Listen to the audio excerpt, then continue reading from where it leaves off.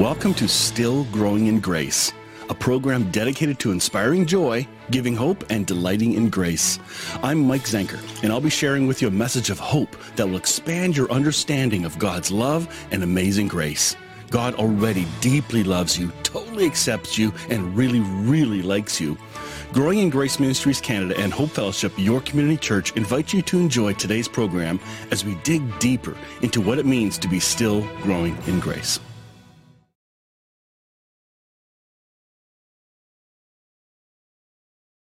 Growing in Grace, a wonderful weekly program that reminds us that, none of us have arrived. We don't know everything, and we're learning an awful lot. And we're unlearning things too, and that's half the fun. This particular topic, today's going to be part 3. We're looking at this topic called Debunking Divine Command Theory. When I first heard of that title, I went, what's that? I got to look that up. And when Richard and Bill began talking about it, I thought, oh my goodness, these are constructs of thinking that many of us that have grown up in the church haven't embedded in us, and we don't even know it.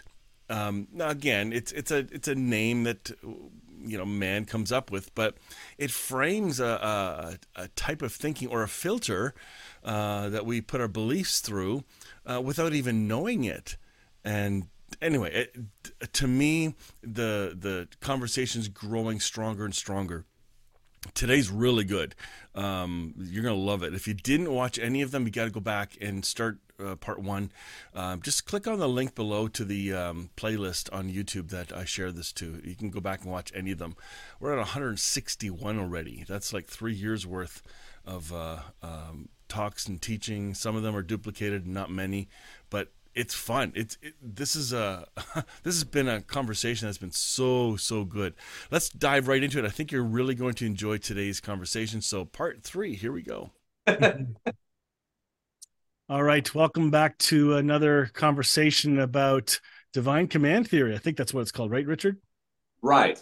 Okay, so the last 2 conversations, I've gotten some quite positive feedback in the comments and from messaging from folks that are appreciating we're actually dealing with this topic, because I think it's been a hidden topic behind the scenes that nobody realizes is there. I never knew what the title meant until we talked about it and went, oh my goodness, yeah, that's like a core belief that we don't even realize. And so this is about dismantling or disabling the power of false thinking. And that's what I'm seeing going on here. So what did you guys think of the last time? How do you want to start into this one? Richard, you're about to tell us something here. This is just going to be raw and real, people. It just is. Well, we one of the things we noticed about Adam and Eve is that they started talking about God like he wasn't in the room. Oh. Okay. He had been in the room, walking in the breeze of the garden. And I understand that's, I see it as an allegory, but it's a rich allegory. There's so many things to it. But they started talking about God as if he weren't there. And even if you look at the serpent, the way the serpent tricks him into something that God said in the past. And there's something about this command thing, which it moves God out of our presence. All right. And because God is always speaking. God to us is a state of being. He's a state of being to where his nature resides in our conscience. We should not have to live on past commands of God. And when we think about it from one angle, if we do live on past commands, what does that mean we're really doing? We're not listening to him now. We're not evolving now. And we've sort of defaulted. I don't want to have to listen to him now, or I don't think I can hear him now. But all of these commands, so the serpent, did not God command? Did not God say? Or did God say? They should have turned around and said, well, let's ask him. Let's ask God. He's here. I mean, we can't. This whole thing is about evicting God out of our presence, and that's what the divine command theory does. And I was, the idea that if God commands it, I guess just to recap a little bit from last week, that if God commands it, then it's okie dokie. It's virtuous just because God commands it. Even if he tells me to go kill my neighbor's baby over here, or bash the baby's head against the rocks like he did in the Old Testament. There's several war rape passages where he commands the Israelites to go and take their women, ravage them. and those are called the war rape passages. Why But why do we people own or like those so much? Why do they think that that's God? Could it be an us versus them mentality that we're better sure, than? Like, yeah, it's bizarre people actually would agree with that. and it keeps us from hearing him now. That's what it gets back to. I'd like to propose just up front that God's nature, it lives in our conscience. The nature of Jesus resides in our conscience, and that's what we're to hear. That's the organic hearing of God in the moment. Because if practicing this lost junk has taught me anything, it's that every now and then you see the light of God shine in on a situation. But when the light of God doesn't shine in on the situation, it's just so manufactured and so arbitrary and so lifeless and so based on technicalities about what a statute says. No one is encouraged to listen with their conscience, but whenever a judge listens with his conscience to a case and does something unexpected, I mean, that's the glory of God that pops in that thing. But law, if you let it, it can become such a routine that all you're doing is applying what was said in the statute, and you're not even using your conscience to weigh what's going on in this case, and to weigh the motives, and to weigh the goodness, and to weigh the potentialities of it. So all of this, I think all of this that we're talking about is why have we replaced past commands, and where do we get the past commands of God from? And before we went on, we were talking about, well, they come from Scripture. All right, I can read a scripture, and if I just read a command from the scripture, I don't have to use my conscience. I can just rely on the written word. And what it clearly says? What it clearly says, and then I don't have to engage my own conscience to it. So then, if God commanded it, well, God's ways are mysterious. If He wants those women raped, there must be a reason. And because God said to rape them, because God said it was okay to rape them, then it's virtuous. Because God cannot do anything that's unvirtuous. So it calls good evil and evil good. That's Isaiah said that. Woe unto those who call evil good and good evil, and exchange poison for for taste. But that's what we're dealing with here. And but not just Scripture. It can come down to people thinking they have a dream. God commanded me in a dream. We've heard people who had a dream of God to kill something or do something, and they were following God, or He was coming back on a particular day. They interpreted that as a command that they could not budge off of, or a vision. Someone can claim to have a vision, or someone can claim, or through their denominational a word of prophecy. Yeah. Yes. Cringe, exactly. Cringe. A tongue, interpretation of a tongue. Or an institutional teaching, a doctrinal, denominational teaching, a cultural teaching that we take as the command of God. It could be a racial thing, like we're God's chosen people, so God commanded it. So it doesn't matter what we do at this point. We're God's people. Anything we do is okay because we're God's people. All right. And all of that is insidious, really.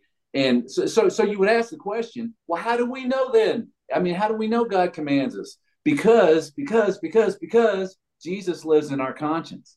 And because His nature lives in our conscience, we have that template of our conscience to put over anything. So if you come to me with a word of God that says God commands us to do this, what can I lay over that thing? I've got Jesus inhabiting me. You have Jesus inhabiting you. And the three of us together have a big, high pixelated view of Jesus. All right. So we can put that template over the thing and say, now, wait a minute. There's no rape here. There's no violence here. That's not Jesus. We can use His nature as the divining rod to determine the truth in all these things, to determine not what God did say, but to determine what God is saying now. And I think that that's the whole thing. We have accepted things as commands of God. And what I was going to share earlier, that my friend Michael King said, and I thought this was crazy. He said, what gets me about the Bible? People say, well, you can't judge the Bible by your own experience. You have to follow the Word of God. And yet everyone in the Bible is describing a personal experience that they had with God. Isn't that great? Mm-hmm. I mean, that is great. That is a gold mine of thought there. So it's like Ezekiel's wheel within a wheel within a wheel. Everyone with this whole thing is experiencing God in the now. And But when we get out of the now, when we get out of the now, then we're left with hollow commands. And we're actually hiding from God behind the commandments because the commandments don't initiate or catalyze our conscience. We leave our conscience behind. I'm following the command no matter what God says. Mm-hmm. And that is bereft of the nature of God, bereft of the being of God. The commands are hollow. They mean nothing, and they do nothing to let us connect with God now, to have unmediated consultation with God through our consciences. So anyway, I know I'm doing all the talking there, but that's sort of just a takeoff from, where we were last week. Bill, what happened to you since last time, or what did you want to recap or spin? No, I think that, that's so well summed. The little things I wrote, it's really interesting and might be a slightly different take on it. But I think, and I don't know if I've talked about this here before or not, but I've talked about it at least on some of my writings and other places before. If you look at cultural Christianity, and I'm not even talking just in the 21st century here, even going all the way back for the last 1,700 years or more, it's really interesting to see the kind of effects and this kind of draw back into legalism. And it's so funny because in Galatians, Paul talks about it. So, I mean, we weren't even one generation outside of Jesus, and they were already struggling to pull everything back into legalism, right? So this is a natural thing that humanity has struggled with since, the garden story, allegory or not. And it's cyclical. We go through this seemingly over and over again. And it's this really interesting dichotomy that we have to have this societal thing. And there's really, I think, two kind of ways we can look at that. We have kind of the legalistic rules, order, law and order. I mean, America is a good example of that. Canada has it. Any good society has a structure and, a hierarchy and all these kind of things to try and maintain a society. But the reality is that's, if we're going to be honest, the opposite of what the bride of Christ is really supposed to be. This organic, ministering,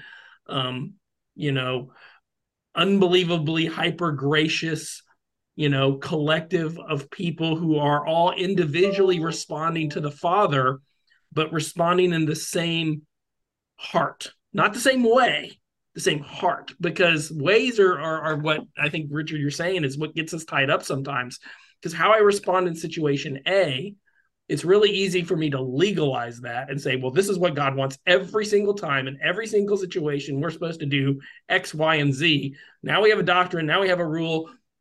Go be like. Now we can relax. Now we can relax. And what we've done is we've just flipped the script. Now we've created governance instead of, having this body of Christ who's alive and thriving, not through any set command of X, Y, and Z, but through this responsiveness of doing what the Father did, which is exactly what Jesus did and what he wants us to kind of do too. And it's this struggle. We've collectively as Christians, if we want to be really, really raw, I think the reason the scriptures are so both wonderful and also this hang up, for lack of a better word, is because there's and this is going to sound weird, but maybe like an envy over the ancient Jewish kind of community. And in other words, they were God's chosen people. You just talked about that, right? They had very clear guidelines of what God wanted and didn't want. And we've been liberated from that. And as Gentiles, we never even were under it to begin with, right? And yet now it's kind of like, man, in certain regards, God was kept trying to liberate the Jews, and now we're trying to put ourselves kind of back under the same structure, sacrifice. Well, Jesus just becomes the sacrifice. Laws, well, we all got those, what we can and can't do and get away with and classify ourselves as saved or unsaved. A king, we're always trying to find a pastor or a person that we can elevate above us to kind of give us kind of takes the onus off of me to listen to God and respond, myself. I can have a mediator. So it's just very interesting to me how we tend to kind of go back to the very thing we were supposed to be freed from. I was listening to something from N.T. Wright this week, and he was talking about how the Jews didn't seem to have as much of a problem with the eating of meat guideline that Paul was giving, but it was the Gentile Christians who had come from that, not the Jewish people. So I thought, well, that's backwards to what I would have thought. And just the inclination. Well, they've been eating bacon. You know, Jews are like, I got it for the first time. But the idea of following the rules, like one thing I was going to ask you guys, what's the difference between a command and a law?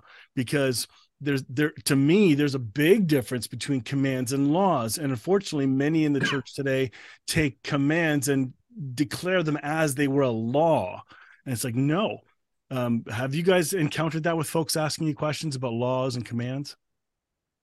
No, I haven't really thought about it. Yeah, I think it's a loaded question because I think it can go both. Yeah, I think it can go both ways because we have the 10 Commandments.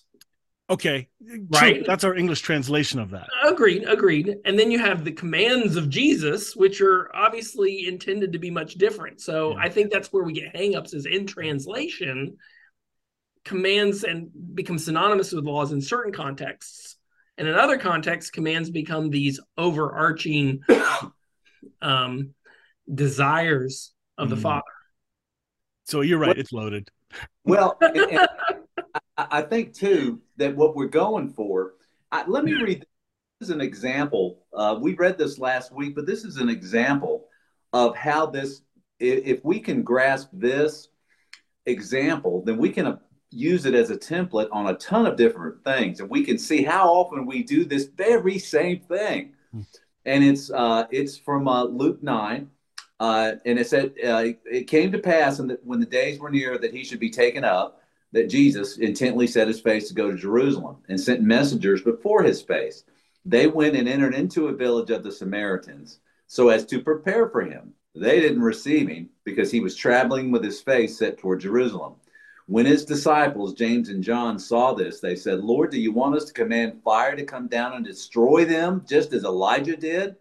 But he turned and rebuked them. You don't know what kind of spirit you're of, for the Son of Man didn't come to destroy men's lives, but to save them. Mm-hmm. And then they went to another village. Everything we talked about is in this passage. Because these are the servants of the Lord going before his face as he's ascending. He's going to Jerusalem to ascend into heaven, ultimately. And they go before his face. And then when they're not received, they get their little feelings hurt and they want to call down fire and kill them. And what would they say? As the Lord commanded in Elijah's day. Well, and then if you were to buck him up, if it was Jesus not correcting him, but us, they would say, you don't know the word. God does that all the time. And see, when we let all these bipolar things coexist, the wrath of God, the love of God, mysterious are his ways. He'll smite you one day. He loves me not type of thing. When we let both of those things, we are really just self-ruling ourselves. We're picking and choosing. We are picking and choosing our emotions. Whatever emotion I feel, if I feel like rape or I feel like killing, if I feel like that, well, I've got a passage to back it up with. All these fundamentalists we argue with, they pick their passages because they're almost like, this is my temperament. This is me. I have this rage in me, and these passages will let me hold on to that rage, and I don't need to consult my conscience. Paul said time and time again that our consciences need to bear witness with in the spirit. The spirit bearing witness in my conscience that what I'm saying is true or what I'm hearing is true. This is our salvation, because you can give me commands all day long, but if my conscience isn't engaged, the conscience where Jesus lives in me, then I'm not bearing witness to anything. I have no authority. I'm following these hollow commands, thinking, you said a minute ago about having unmediated interaction. What we're really doing is we're letting the commands mediate between us and God, but they're really not even doing that. They're not mediating between us. They're letting my wrath that runs around within me. They're feeling it. Keep hidden, and then project itself onto these commands. And that's why the commands, when you say, what all is in a command, or a law or whatever. I mean, at best, a law is a tutor to bring us to Christ, which is the state of being. A law might be there to prick your conscience so that you activate the doggone thing. Our conscience is there to be activated, to start engaging the situation, for us to have, George Whitfield. I live in Whitfield County here in Georgia, and he would pray. Whitfield would pray for great searchings of heart. And that's what our consciences are. Our Eden is our conscience. That's where the garden of God is within us. And, it's waiting for us to cultivate it and to partake of it and to but we've shut the doors to it. Just like Adam and Eve, we've shut off our conscience. And that's what these commands do. And it's really deceptive. It's a really deceptive psychological thing. I mean, I see people who think they have the law on their side, whether it's prosecutors or it could be defense attorneys too. But if they think they have the law on their side, they don't have to think about anything anymore. They don't have to emotionally get engaged either. Yeah, and they can, and it hardens. Yeah. It's hard. I mean, you can see people harden. The more legalistic they are, the more inhuman on some level, that they start appearing. They don't have natural feelings. They don't have natural empathy and all that. Just, I mean, this is, and really when we think about Jesus as the Logos to come live in us, what is that saying except that the Logos is the nature of God that lives in us? That we are temples of the Holy Spirit. The Logos is in us. The Logos is not a law. That's the worst thing we can do, is make the Logos into a law, which is what most people do with it. It's a being. It's a state of being. I'm ready to be corrected on this. And even though we're recording this, I'm ready to be corrected in front of you. But I've looked at law and commands as two different things. The law, if you break it, there's a punishment associated with it. So that's more like the old covenant or legalism. But the commands of the New Testament, I don't think are punishment associated with it. They're the commands for our benefit, for guiding us to the place where we live from the voice in us, not from a book. So to me, the difference between laws and commands are there for our good. Do them. You'll live well. If you don't, look, there's consequences. People don't think, well, we're not under law, therefore there aren't consequences. Yes, there are consequences to stuff. So even in our thinking, to apply all that and take our commands and make them laws, which I see the church do, because the Bible says, right? And it's like, wait a minute, even the words of Jesus saying, here, do this, it'll go well for you. Like, I don't know, like that's where does that make any sense? Like, because to me, that's how I'm seeing it. It's a way to keep it separate. So I'm not following a law, but there's room for certain laws because we live in a society, and that's a different kind of law. Well, I remember the old saying, a spiritual man doesn't need a contract, and an unspiritual man can't keep one. Yeah. And I think that the societal laws and things like that are because we are unspiritual. I think they're there to protect victims and things like that because we're unspiritual. If we were all spiritual, we wouldn't need it, because the only command is love. Everything is summed up in the command of love. But see, I think that's great distinction. I mean, it's not like we just sit here and we don't hear ethics, or we don't think on ethics, or we don't weigh ethical decisions and that sort of thing. And Jesus gives us, again, I think on those things, it always brings you back into an unmediated interaction with the Father. I do what I hear the Father do. I say what I hear him say, not what he said. I don't do what I hear my Father said. I do what I hear my Father say. That's right. Yeah, I think you're onto something, Mike. And how do you articulating this to just even to yourself is something that is so different if you're not already in this heart place in some regards. Like the progression to even get ourselves there when we've been in legalism for so long, and we start to come out of it. It's very nuanced, and I think there's things like command and law that are interrelated, but that also have separate perspectives behind them, right? One of the things that I keep coming back to are the fruits of the spirits, right? And love, joy, peace, patience, kindness, goodness, gentleness, self-control. There are no laws against these things, right? The reality is the law, just however you want to call it, 10 Commandments is a good place to start just because people are familiar with them. The reality from a love perspective, the 10 Commandments are stupidly low, right? That's a low bar. Don't go sleep with your neighbor's wife. Okay, that's about lowest level of loving your own spouse effectively, right? Like it's a don't as opposed to a do. There are so many more effective ways that love transcends law Yeah. than that. What's interesting about the fruit of the spirit passage and what happens so easily, so almost unconsciously for, and I think this is where we have to have the consciousness, just like you're talking about, the consciousness of Christ capturing every thought, and we have to allow that to be alive within us, because the second we become dead to our own consciousness, we flip right back into that legalism state. We set these low bars. And I'm going to give you an example, because if you go to the passage right before the fruit of the Spirit, right? We're talking Galatians 5:19. So this is where Paul's kind of leading into that. The acts of the flesh are obvious: sexual immorality, impurity and debauchery, adultery and witchcraft, hatred and discord, jealousy, fits of rage, selfish ambition, dissensions and factions, and envy and drunkenness and orgies and the like. I warn you, as I did before, that those who live like this will not inherit the kingdom of God. So what do? We start looking around and judging anyone else immediately. Okay, who's doing those things? And they're not, we got to create laws to stop that.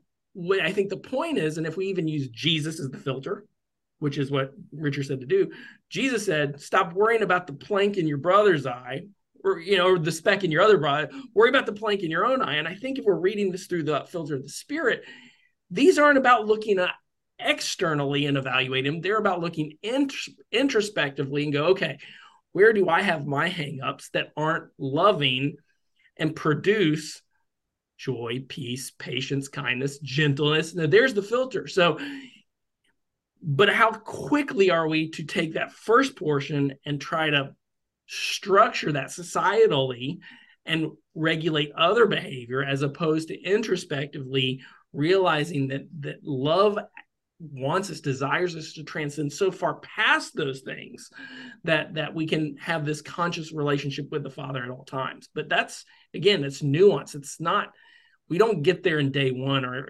that's definitely not a square one step. So this divine theory, this what do we call it again? I forget. Divine command theory. Sorry. It's almost like our focus if you think God's like that, you're glued to pieces of paper, to texts. You're not listening and looking for anything else. It's you're glued into something else, and you don't something see Jesus. Else. Pardon? Something else. A person, a text. It's a distraction from the source of true life. Yes. So it's really a ministry. You're outsourcing your own conscience to this. Well, right. And so much of it's just what we've been taught in whichever denomination or whichever surroundings we've been raised up. We're taught that that's what the Lord said. We don't question it. We don't scrutinize it. We don't dip it in our conscience and find out to what extent our consciences bear witness with it. Now, are you saying you can change the words of Jesus? I'm saying that Jesus lives in us, and that every knee must bow to him. Every scriptural interpretation, every scripture must bow the knee to Jesus. All right. And if it's not, this is what anyone can say, any religion can say, well, I've heard this from God. I've heard this from God. For us, and what I'm convinced of, is that it is the Jesus in our conscience that catalyzes whether or not this command is of God. Because it may not literally be of God the way it's stated, but there may be a seed in it that might be something that can be catalyzed into life, by the Jesus, by the spermatosa, that's in the stosa, that's in the spirit, that can activate the thing. But it's Jesus that activates these states of being. And if we have the right state of being, you know what? We don't need laws. If we abide in the state of being, which Jesus tells us to, then we don't need laws, because we're too busy hearing in the moment, not just to do the ethically best thing, but to do the miraculously wonderful thing, in the situation. And going right back to that passage in the Galatians where he's leading up, will not inherit the kingdom of God. That doesn't mean heaven. That doesn't mean some place we're going to get saved if we do the things right and wrong. What it means is the kingdom of heaven is among you, or within you right now. You're not going to activate. You're not going to experience. You're not going to manifest. You're not going to overflow. Amen. right? The spirit of this kingdom of God right here, right now, in this very moment. And which dovetails back into what Mike was saying, because when you think about the curses in the Old Testament, those things are pretty rough. In Deuteronomy 28, Yeah. all these good things will happen if you choose God, but if you don't, then God's going to delight to do this to you, delight to punch you, scratch you, give you this plague, give you that plague, make you cannibals, make you eat your own children, bring in wonderful this and disasters and all this. But really, if we take those literal passages, we put the nature of Jesus, we pull out the Jesus conscience, and we put it over that, and we say, no, wait a minute, that's not God. God would never do anything like that. So what's going on in those passages? Mike, it's what you said. To the extent that God was organically speaking through the people that were speaking that and hearing that, he was trying to warn them about sowing and reaping. Mm-hmm. If you sow, then you give these dark, destructive energies access to come and harm you. It's not God harming you. It's these particular energies that you're giving him. I'm just warning you. All right. But see, everything in the Old Testament that says, well, the law may warn you, but the law ultimately, if you break one aspect of it, the whole thing collapses, James says. So the cure wasn't in the Old Testament. The Old Testament is pointing to Jesus. Jesus is the cure to come. The cure to come is Jesus to come and live in our consciences. And when he does that, then we're now able to navigate to where we don't even think in terms of blessing and cursing. We think in terms of just being, and that Christ in us, the hope of glory, that everything is Christ in us. That's where everything is pointing. Mm-hmm. And to the extent that the Old Testament, that everyone in the Old Testament was a failure. When you how did they all fail one way or the other? Well, and this is, I think, perhaps Mike, maybe you'll agree, maybe you won't agree, but and this kind of again goes to what we've talked about for so long. Well, maybe the biggest failure within the modern church, or maybe even more than the modern church, is our lack of willingness to teach that we can begin to trust that voice within ourselves. We can trust ourselves. I just remember told for so long, you have a wicked heart. No, I have the Spirit of Christ alive in me, and I don't have to activate that through some magic prayer. I do have to maturate it. I have to let it grow. I have to let it, learn that voice, shepherd voice from the other voice, right? It's not an instant process, but over time, I know what love is, and I can trust myself to hear the voice of Christ. And this is even harder, and maybe even a bigger failure, to trust my fellow brothers and sisters to do the same in their moments. You haven't met my brothers and sisters. I don't trust them. No, I'm kidding. Right? To trust that I have someone hearing the voice of the Holy Spirit, and maybe I'm going, I wouldn't have done it that way, but in that moment, at that time, the Holy Spirit was able to work through that person organically. And we do see people who are more mature, we probably have more trust and less, but we're so inclined to be distrusting from a collective standpoint. And again, that goes back to governance, right? Even our government says, I don't trust you. So exactly. I put laws in place. Speed limit's a good example, to be safe on the road. So I need you to go below this threshold and what do we all do? We go up against that threshold as tight as we can, and then we push above it. Yep. That's the opposite of trust. We're going to wrap this up because we're out of time. But I have something to come. We'll start our next session with I want to jump into, because I want to continue this conversation, because I just saw something in 2 Peter chapter 1 that kind of shows us why this divine command theory is a problem. And I love it. To me, it's really real. So hopefully you guys enjoyed that conversation. We're going to come back next week with part 4. This is part 3. And if you haven't seen the other parts, go back and watch them, because they're really, really good. So anything else, guys, before we wrap this up? All right. I'm good. All right, here we go. All right. My goodness, I hope you enjoyed the depth of that conversation. Next week will be part 4 and final. So this is a 4-part series on divine command theory. I hope you're liking this. Comment of what you like in what you're hearing, or if you have a question or something, comment in the comment section, and we'll try to address it. We won't address it next week, but maybe we can have a feedback time and see what folks think. I just think it's a really important topic that we've got to deal with, and I think the wrap up next week is just fantastic.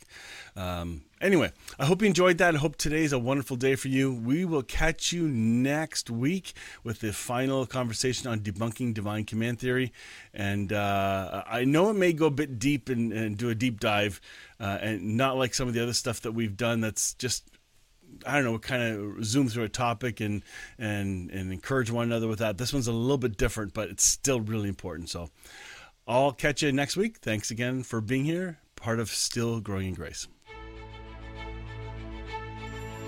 Join me next time on Still Growing in Grace for more good news. Enjoy previous episodes by downloading our podcast at growingingrace.ca.